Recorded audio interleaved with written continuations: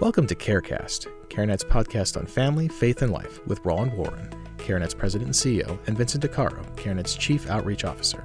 CareCast and more pro-abundant life commentary from CareNet can be found at care-net.org, where you can watch videos, download ebooks, and subscribe to the Abundant Life blog. Now let's listen in on what Roland and Vince have for us this week on CareCast. So, Roland, there was recently PBS's Frontline aired a documentary about abortion, and it was essentially a follow-up or, a sequel in a sense to a documentary they did about abortion 30 years ago. It was the same filmmaker that created this one, and the idea was to kind of see how things have changed or not changed around the abortion debate and the abortion issue in the country in those 30 years. And there was a couple of, we had a couple of observations about it, just in terms of, the reasoning that the women in the film gave for having their abortions. And I think the thing that really stood out, and this is something that you and I are, and we've written about and observed this before, is that people are no longer arguing that I had an abortion because this was just a clump of cells in my body. It's not a human life, so having an abortion really isn't a big deal, right? But instead, the argument has really shifted in the last couple of years to, we know it's a life, it's absolutely a life, but it's a life worth sacrificing, and so therefore abortion is justified because I have the choice. I am the one that can determine whether or not this life is worth bringing into the world or worth sacrificing. And so just a seismic shift, really, if you think about it, in terms of what the rationale is for abortion. And I think really the real interesting thing about that is that it hasn't really necessarily changed the percentage. So the fact that we now know that these are lives that are being aborted hasn't necessarily changed public opinion about whether or not it should be legal or how many people identify as pro-life or pro-choice. Those numbers have remained pretty steady, and this is despite the fact that we have now shifted from it's a clump of cells to it's a life, but it's a life worth sacrificing. Right.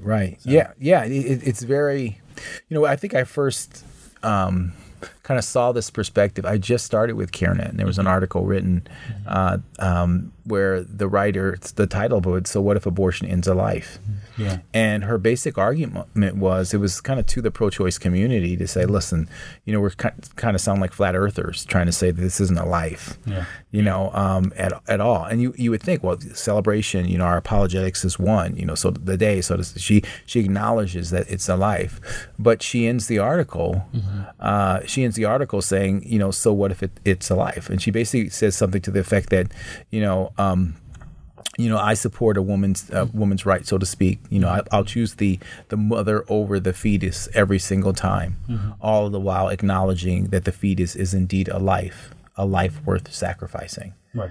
That's how she ends. So instead of like her having the conclusion that this is a life and therefore it's a life worth protecting, which is kind of our narrative and what we talk about in our, what we talk about in terms of, our mission statement, so to speak, right? That, that life is worthy of protection. She says, no, it's a life, but it's a life worth sacrificing. And, you would think that would win the day, but it really doesn't, because, it still kind of goes back to this perspective of that my life is worth more than this life.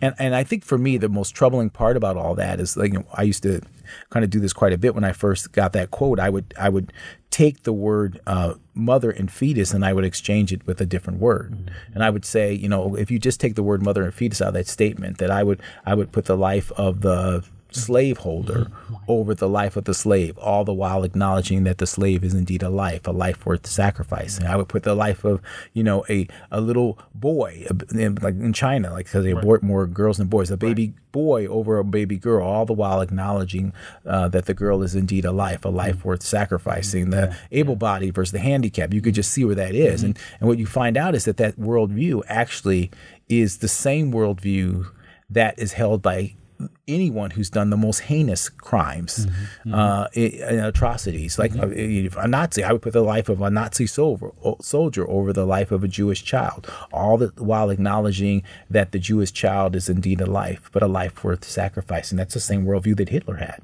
You see what I'm saying? And so it's a dangerous place to go down. It's a dangerous place. It's a dangerous place to go. It's a dangerous place to go, but unfortunately around this issue, it's what we do.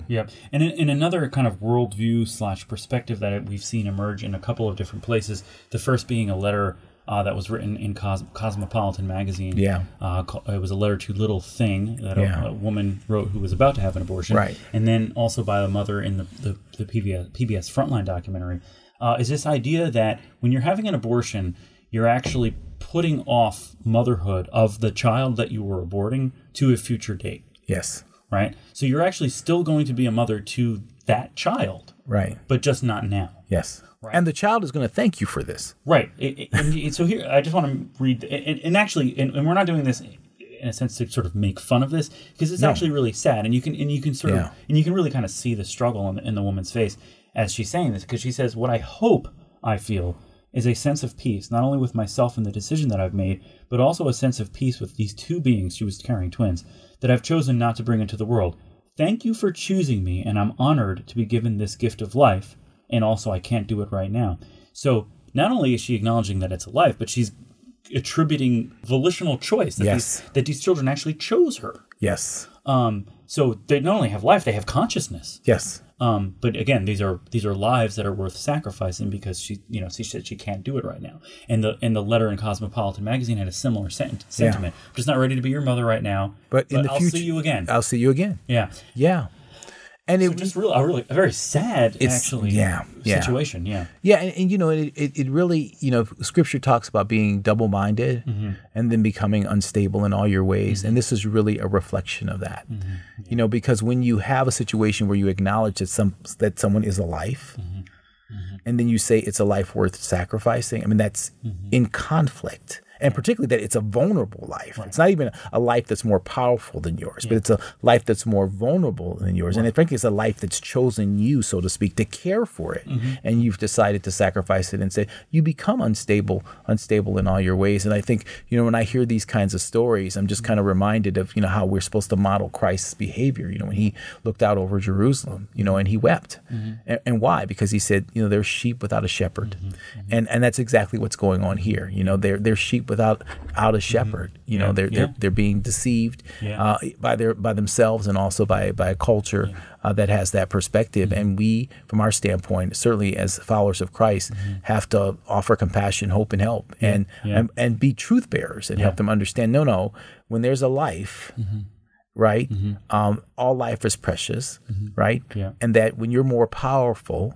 That what you're supposed to do, what really makes us human, is that when you're powerful, you protect the vulnerable. That's actually what makes us human, right? That differentiates, right? Lions on the Serengeti. Yeah, exactly. Right. Lions on the Serengeti. They go after the vulnerable. They go after the vulnerable purposefully, and let the powerful go free. Yeah. What makes us and when you say someone's quote an animal, that's what you basically are saying, that they are acting in that way. In other words, they're attacking the vulnerable, right? Yep. As opposed to protecting the vulnerable. What makes you human is that you protect the vulnerable, and that's why you end up double-minded, because that you're behaving in a way which is outside of sort of human character. It's sort of an assault on your own humanity, and that's why it's so troubling.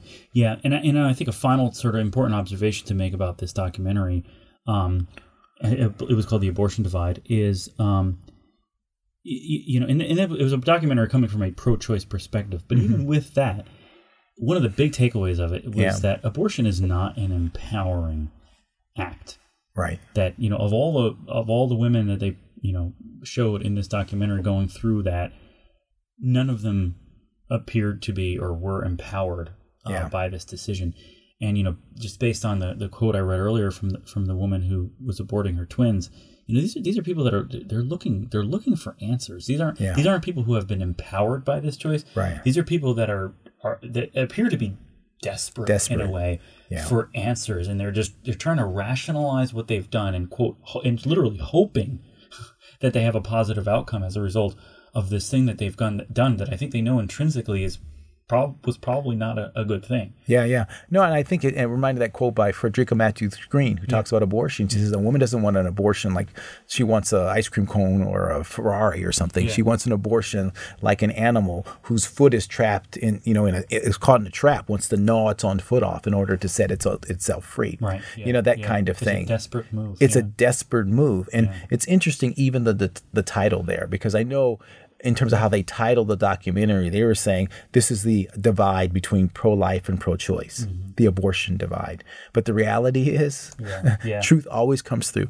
Actually, it's about the divide between a woman and her child, a woman and society. It's a division within herself that we're really talking about, and how divided she becomes. She loses a part of herself when she assists in taking the life of a bone of her bone and flesh of her flesh, in the same way that an animal trying to gnaw itself out of a trap divides itself, and just that animal's never going to. It may be living.